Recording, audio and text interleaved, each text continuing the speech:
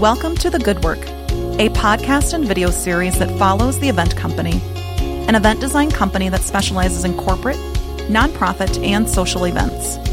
Our passion lies in creating one-of-a-kind events that share the good work of organizations we are fortunate to collaborate with. Tune in for conversations with leaders of these great groups, our best advice for your next event, and some behind-the-scenes moments. Now, let us show you the good work.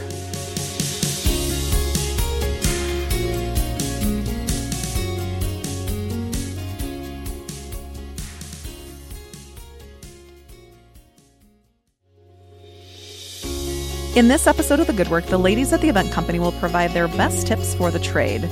Well, trade show, that is. Trade shows are a great opportunity to showcase your company and work to a niche market. We have a few tips for success, whether you're hosting a trade show or just exhibiting. Please welcome to today's vodcast, Addie and Callie.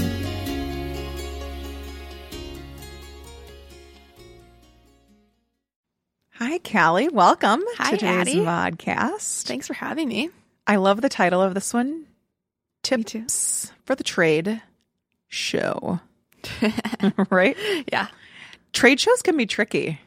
They're a little daunting. Kind of sound like we could have a rap here too. Tricky. Like tips for the trade show. We were just talking offline before this about rapping, so maybe I could be. Maybe that's your next role. Tricky trade show rapper. Yeah. Tricky add that to your resume.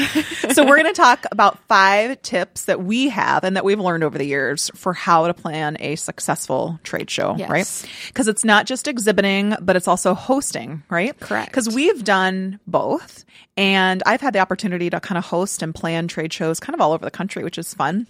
And everybody does it so differently. Mm-hmm. Sometimes trade shows can be super small and niche with maybe 10 exhibitors. Sometimes they can be like a trade show, but they're kind of marketed as like a fair or a health fair, right? Which is still kind of like a trade show. Or they can be giant, where you're talking about huge convention centers and in big cities like Chicago and other parts of the country. So there's a lot of different ways to classify trade shows. And you, lovely lady, have had the pleasure of kind of leading up some of these trade shows lately on our team, which is fun. So we'll talk a little bit about that as well. But before we get into the tips and the tricks and things that we've kind of learned over the years with trade shows, what is your favorite part about trade shows? Because first of all, I love watching you trade show it up in that essence, because you have such a great way with our vendors and with our clients and even the people that are doing the pipe and drape in those areas. I mean, you have great relationships with these folks. So what do you like about trade shows? Because the other day you're like, I kind of like these. And I'm like, yeah, they're fun. They're their own beast. Yeah. And there's a lot of logistics into trade shows. I think some people think you just roll in, set up your booth, and ta-ta, right? Which you are if you're an exhibitor. In a sense, but we've seen really good trade shows, and then we've seen really bad exhibitors. We've seen it all. But what's your favorite part? I think probably a little bit is the logistics side of things. Like, it all kind of has, like, not a science, but like there's kind of a yes, no. I like the idea of like doing layouts and just kind of, but I mean, the big part of it is the communication side of it. Like, you're building relationships with these people. You know, a lot of the times we're acting on behalf, any role that we have on behalf of our client. Right. So in my head, I'm always like, how can I create a better relationship with this organization for our clients so that they'll want to come back? Maybe they'll start working together on projects, like things like that. It's like, how can I be a part in that and to make some fun things happen? So that's kind of it for me, I guess. I like when you're talking about the like laying things out and where people fit, because it's like a puzzle. Which makes sense because I love puzzles. 2 healthcare organizations next to each other, or 2 financial institutions next to each other, or you can't have 2 insurance companies across the aisle from each other, right? It is a science when it comes down to trade showing, and those people that exhibit and have done trade shows or do trade shows across the country, like it comes down to a science, because you're in like either an 8-foot by 10-foot space or a 10-foot by 10-foot, sometimes 10 by 12-foot space, and you have 1 table and 2 chairs and 1 curtain and all these things. Like, there's some pretty standard things about trade shows, but then I've also been a part of trade shows where there's no divider, right? You're just kind of free for all in the room, and I think it all comes down to budget, but also what look that you're trying to convey, and also the experience that you're trying to give to guests. I think that's the big part of it. That's the biggest part. But let's start out with our first tip. What's our first tip? I think first things first, planning ahead, whether that's as simple as picking a date out in advance. I know. Praise the event gods out there. And that's for, at trade shows, but every event truly, but especially in trade shows, because you're having to put this event on their calendar. They're having to plan staff. They're having to plan their times around. A lot of times they're kind of on a seasonal trend where there'll be trade shows every weekend of something. Well, they want to make sure you don't get double booked or miss something. Like, you don't want to deal with that. So, and planning in advance for any event, like you said, is important, but trade shows especially, because you have so much space that you're taking up, because at a lot of trade shows anyway, you have educational pieces as well, like breakout sessions or keynote speakers in addition to all these exhibitor booths. So you need to make sure that you've got adequate space to exhibit, adequate space for your breakout sessions, and then also all your keynote or your general sessions. So if you want all that space, you need to have the spot picked out well in advance, but also it just doesn't happen overnight. For setup at all. Every trade show that we've been a part of, it's at least a 2-day setup. We just finished one here in Sioux Falls just recently with 65 vendors, 65 booths. And that setup was a 2-day setup, and vendors came in probably about halfway through that first day for setup, because everything was able to get laid out. We had all the everything in place for them to come in, but it takes a while. And unless you are just throwing out a table linen and a couple brochures, it's not going to take you long. And we get that. So some people set up the same day. But in order for us to do our job effectively and our vendors that we work with, we need time to be able to do it. Right. So you're talking about venue rental for maybe 3-4 days. Could be longer. Possibly. It just kind of depends on how long your trade show and conference are, really. Yeah. And I wish there was like it sounds weird, but I wish there was like a sexier word for trade show, right? It's like, not, it doesn't really roll off the tongue great. No, like experience. I don't know. There's got to be some other fun word. I don't know. A lot of people call market. They go to market too to see different things. But planning ahead is important.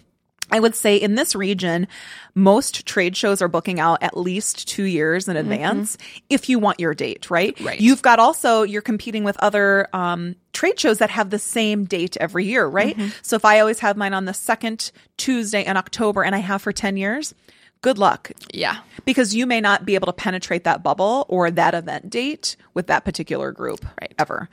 And it's funny that we talk about this, because I think I've only been a part of one event where we bought another event out. Our client bought them out.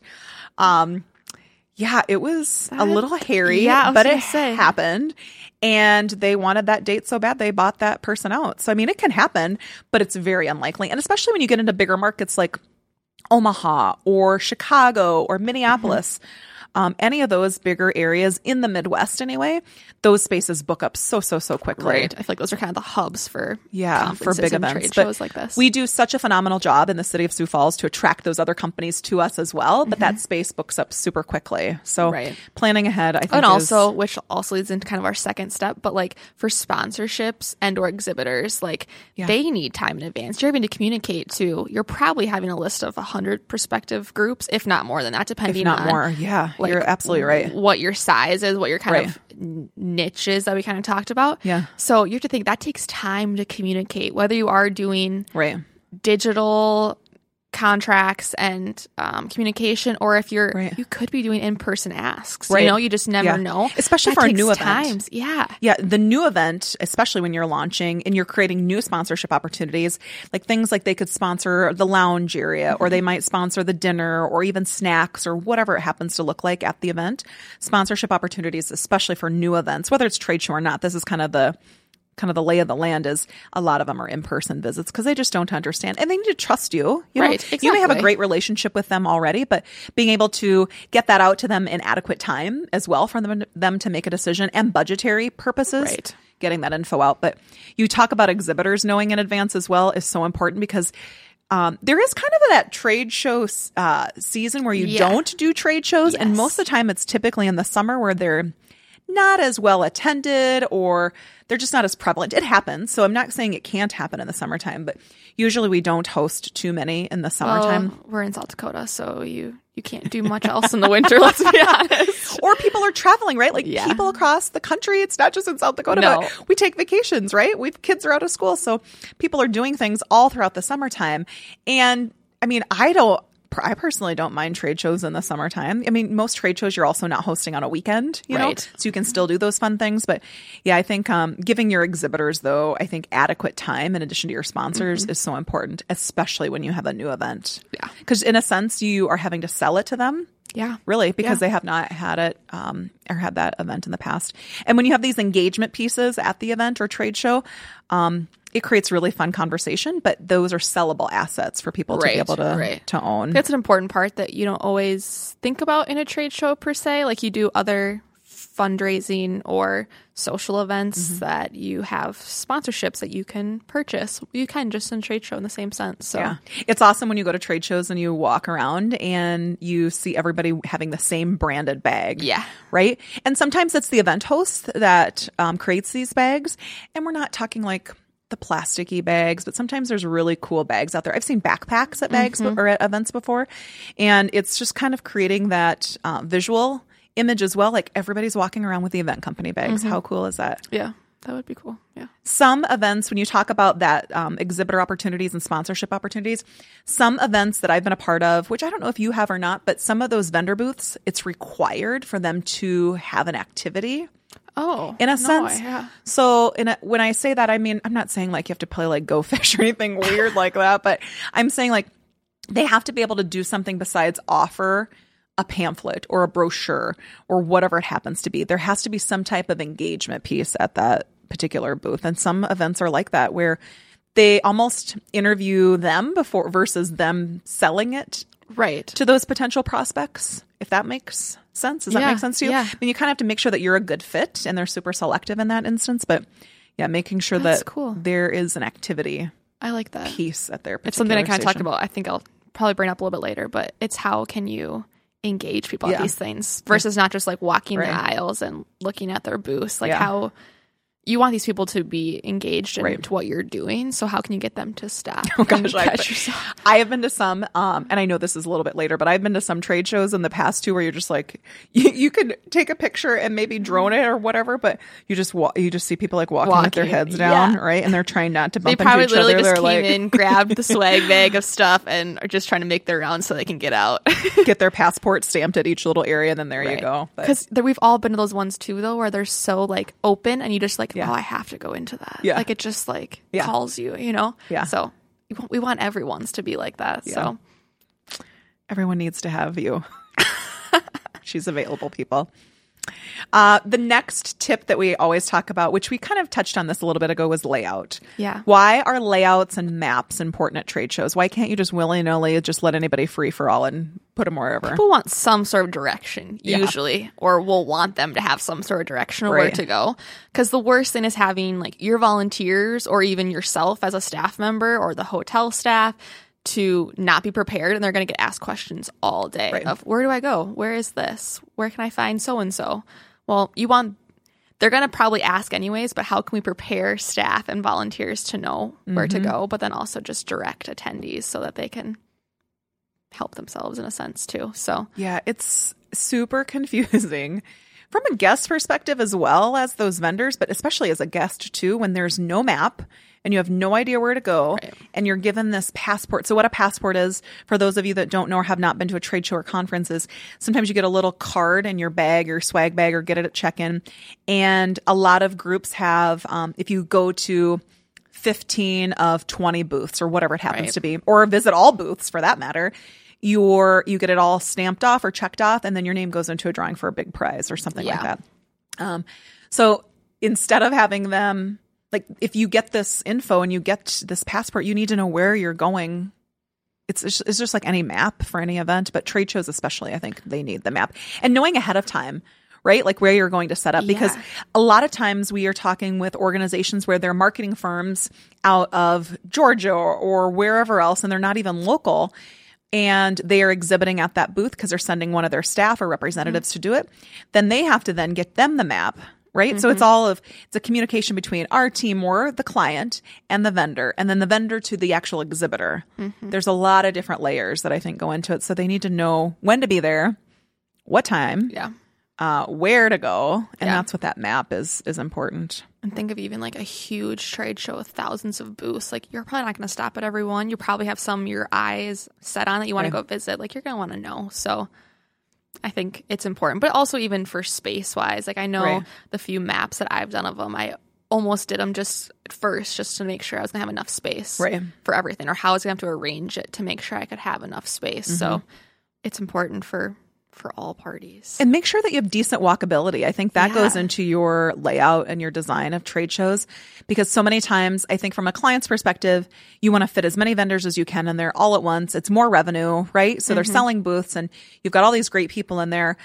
But what about the guest? Yeah, the experience is important. We need to make sure that we are ADA compliant, and also that you can fit a rush of people through there, right? Yeah. And that you don't have things kind of clogging the way. So let's say I have a vehicle that I'm displaying and my vehicle is not jutting off into the walkway area, and causing hazards or trips or falls. But that's where that map and that layout is important. Yeah. And building in some additional spots as well. Like you have to think like people are going to want to sit down, and sometimes it may be that the only place you can fit it. People don't want to sit in 7 hours. Are you kidding me?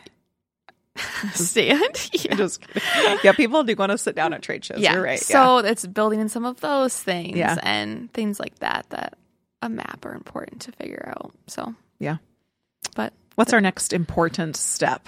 Well, I think the next really big step is your is the educational part of it. Your speakers. I mean, a lot of times that is what attracts people to come. Right. The trade show is just kind of like a benefactor of it. You're like, oh, it's great. I'll have that as well. But people are really coming for the education speakers. I know at a few of our last ones that we've had, that's been the big part of it is the conference has brought them. Yeah, people have been flocked to them. Yeah. Right. They were super pumped up, and that trade show piece of it is a really awesome kind of product of those speakers being there and vice versa. But I think having really incredible speakers, whether it's on your general sessions and your main stage speakers or even your breakout sessions, can be super impactful, because you get the right group of speakers in there, then your trade show is going to excel as well. And sometimes your trade show, your vendors there in the trade show, they want to know who's speaking as well. So it kind of, they play really hand in hand into each other. When we kind of did this fall, I remember being kind of interesting. It was a very small trade show. They almost called it a showcase in a sense, because it was a lot more of their products or vendors that help supply some of their products. And that was what it was like a half hour of the time of the whole 2-day conference, but it was what people were so excited about, because it was the launching of new items and just things that they could build the rest of the conference around. So it's kind of unique and different that way, but it just shows like kind of a smaller way you can almost do a trade show too. So, but it was still like, that was in essence part of the educational piece of it. So it's kind of cool. You can see how they are so fitting together. It is a big puzzle. So it's kind of cool. Tip 5 for me would be different and unique. I think that's a key and last final tip that we're going to talk about today is we've got these events where they do those activities, or we've talked just recently like engagement spaces at these events, whether it's a round table and you just sit down and just talk, or whether it's a panel discussion. Whether you're trying on clothing in another vendor space. We've had that at different events in Okoboji, actually.